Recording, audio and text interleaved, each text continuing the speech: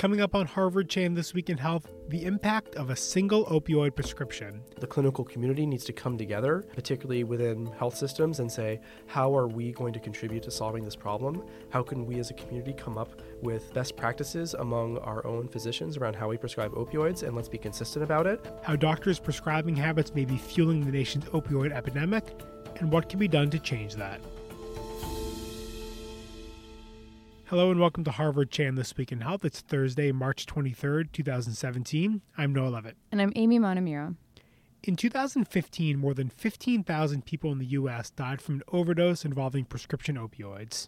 And over the last 3 decades, rates of opioid prescribing have quadrupled, driving a nationwide epidemic of opioid overuse. To put this in perspective, according to one estimate from the CDC, in 2010, enough opioids were prescribed in the United States to provide every American adult with 5 milligrams of hydrocodone every 4 hours for a month. Now, new research from the Harvard Chan School and Harvard Medical School is examining the long-term impact of a single opioid prescription, while also showing that the doctor who treats you can play a major role in whether or not you become a long-term user of opioids. The study was led by Michael Barnett, assistant professor of health policy and management at the Harvard Chan School and an HMS instructor of medicine at the Brigham and Women's Hospital. And it examined data from 375,000 Medicare beneficiaries treated by more than 14,000 emergency room physicians over a 3-year period. It's believed to be the first study to measure variation in provider prescribing practices and their impact on long-term opioid use. We spoke with Barnett about the research, and we started the conversation by asking why he chose to study this issue and why he and his fellow researchers looked at Medicare patients who are older than 65. So I'm a primary care physician as well as a researcher, and I think opioid use disorder and pain management is something we struggle with every day. It's not like a daily or a weekly problem, it's an hourly problem. It's just something that we deal with constantly.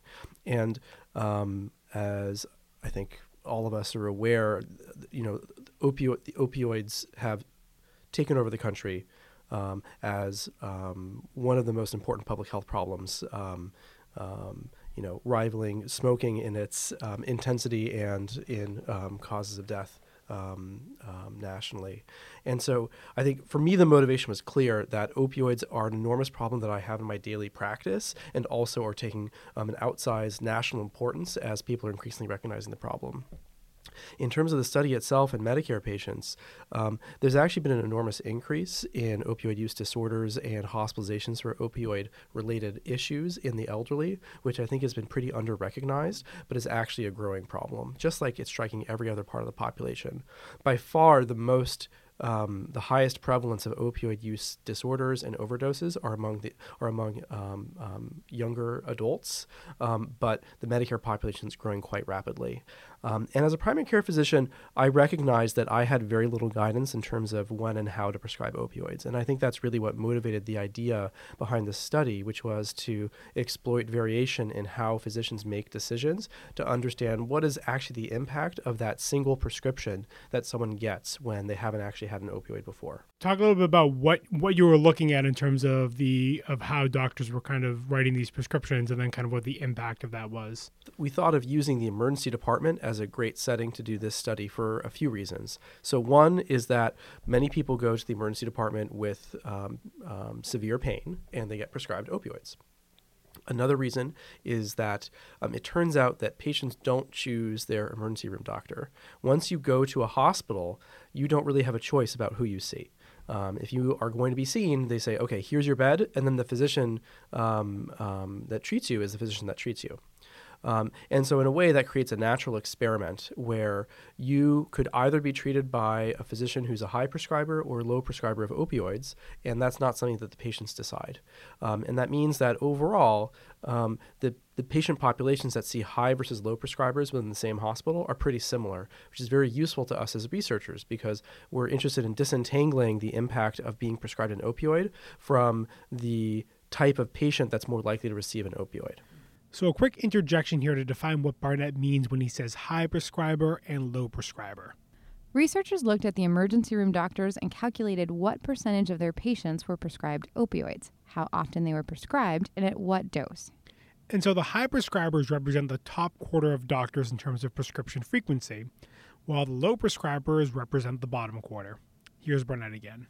What we did is we took a population of patients who are overall older than 65 in Medicare, and hadn't used an opioid at all in the past 6 months. And we said, let's look at everyone who has an emergency room visit, having not used any opioids in the past 6 months, and what's the effect of being treated by a high prescribing doctor versus a low prescribing doctor. And one really interesting thing there is actually that the difference between the high prescribers and low prescribers, even within the same hospital, is quite stark. So there's actually a threefold difference between those two. So if you saw a high prescriber, the likelihood of getting an opioid prescription when you're discharged home is 24%, which is nearly 1 in 4. Whereas if you see a low prescribing physician, the chance of being sent home with an opioid prescription is only 7%, or about 1 in 14 or so, which is really quite a stark difference. So that means that being treated by a high versus low prescriber is, really a different experience. And so what you found is that it's not just the act of prescribing the opioid that matters, but what also matters is how long the patients are using the drugs, correct? The main outcome that we were interested in our paper was how many patients end up using opioids for what we call the long term. And so we define long-term use as patients that are using opioids for 6 out of the subsequent 12 months of the year. And this is actually 6 months in the month after the emergency room prescription, because obviously if you get prescribed an opioid out of the emergency room, by definition, you're already well on your way to 6 months.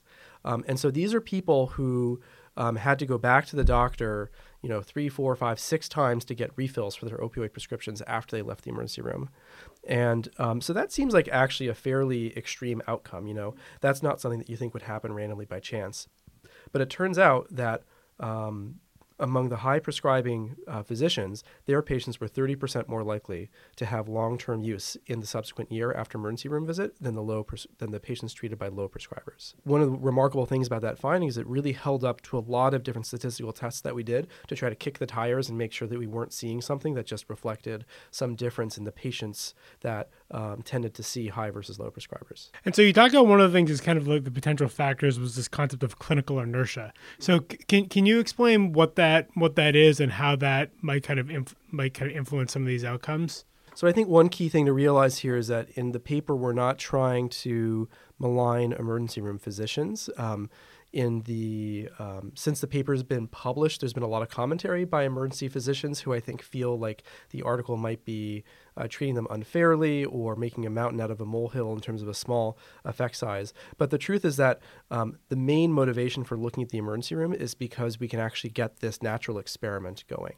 So one of the key things here is that in those 6 months after the emergency room visit where people have long-term use, other physicians need to fill that prescription. So why does that happen? Someone gets an opioid prescription in the emergency room, but somehow other physicians are more likely to fill it over the subsequent 6 months. And what we speculate is that there's this idea of clinical inertia, that if I have a patient that comes to me with an ankle sprain who was seen in the emergency room earlier that week, and then they come to me and they're on 3 tablets of oxycodone a day, and they're still in a lot of pain, it's just natural for me to just continue that prescription rather than questioning, should I reduce the dose? Should I change it to another medication? It's just something the patient has been on. Probably they've gotten used to it or they think it's effective, and I'll just simply continue it. And it's just much easier cognitively to deal with than to try to come up with some new pain regimen for that patient. And so that's why we speculate this idea of clinical inertia might be driving some of our findings. And so one of the things you point out, and you mentioned a few minutes ago, I mean, you're a primary care physician, but there really is kind of this, I guess, lack of guidelines on prescribing opioids. So I guess, like, as a takeaway from the research, I guess, like, what could be done to address this? I guess both at the initial prescribing stage, but then to address that clinical inertia. At the initial prescribing stage, I think there are a lot of things that can be done. There are a lot of policies that state governments have already been putting into place. And there's sort of mixed evidence so far for the effectiveness of those different policies, like having prescription monitoring programs where doctors can look up patients' opioid prescription history online. Other policies that I think could be effective would be that I think there's a dearth of training for physicians, both in medical school and in residency, in how to use opioids responsibly. responsibly, as well as how to prescribe them effectively to patients. I think also we could use a lot more research around when are opioids effective for pain treatment and when they aren't. And more and more data is emerging that in some situations where we think opioids are effective for pain, it turns out actually they may not add a whole lot on top of standard over-the-counter remedies. In terms of the clinical inertia piece, I think that's a tough one. I think that's probably more educating existing physicians that there is an alternative to opioids for pain management, but it's hard because I know as a primary care doctor that we don't have a ton of tools in our toolbox. We try everything we can, but sometimes for patients who are in enough pain, it's just hard to know what to do. It's very hard to send a patient home who we know is going to be suffering. So I think honestly, I don't know that I have all of the answers. I think that the clinical community needs to come together, particularly within health systems, and say, how are we going to contribute to solving this problem? How can we as a community come up with best practices among our own physicians around how we prescribe opioids, and let's be consistent about it, and also follow outcomes and look at prescribing rates for physicians and how it's changed, and let's look at how our patients rate our pain management, and let's look at opiate overdoses and rates of abuse in our community, and look at really hard outcomes to create evidence.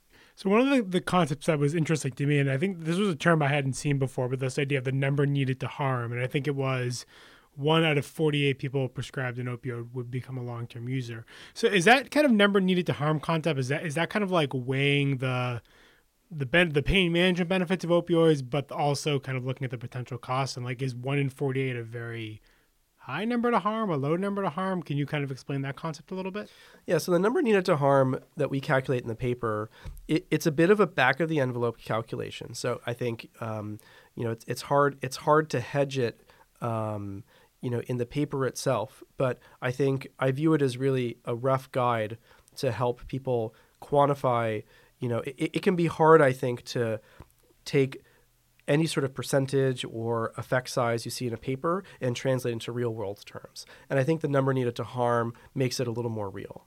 And what this means basically is, in the particular setting in our study for Medicare patients coming to the emergency room, out of 48 prescribed an opioid, 1 who might not otherwise become a long-term user would become a long-term user. And so that's a little bit more than 2%. And to some people that might seem small, but actually I would argue that it's actually a fairly substantial effect. It's not jaw-droppingly huge, but there are a few things to consider. One is that Medicare patients coming to the emergency room who haven't used opioids before are a pretty low-risk group at baseline. So they're not, prescribing an opioid to them, no matter what the circumstance, is not that likely to turn into long-term use. The other thing is that opioid prescriptions are very, very common. So in our study, nearly 15% of people discharged from the emergency room left with an opioid prescription. So if you think of that across the whole country, that is a lot of opioids being dispensed to people visiting the emergency room. And so even if the number needed to harm is not very small, it's not like 1 in 2 or 1 in 5 or something, when you extrapolate it across the whole country, it actually becomes a very large number of people who are potentially triggered into being long-term users who might not otherwise. I will caveat this all by saying this is an observational study, and so we don't know for sure that how much of the effect we observe is truly causal, and this number needed to harm is really a thought experiment saying if what we see is truly a kind of a causal estimate, this is the magnitude of the harm. So what I'd say is that in some ways the number doesn't seem that big, but it's such a common therapy that actually this could extrapolate to thousands and thousands of long-term users annually. Kind of looking at this from the patient perspective, and I imagine it's really difficult because if you go to the ER and you're in pain, you just want the pain to stop.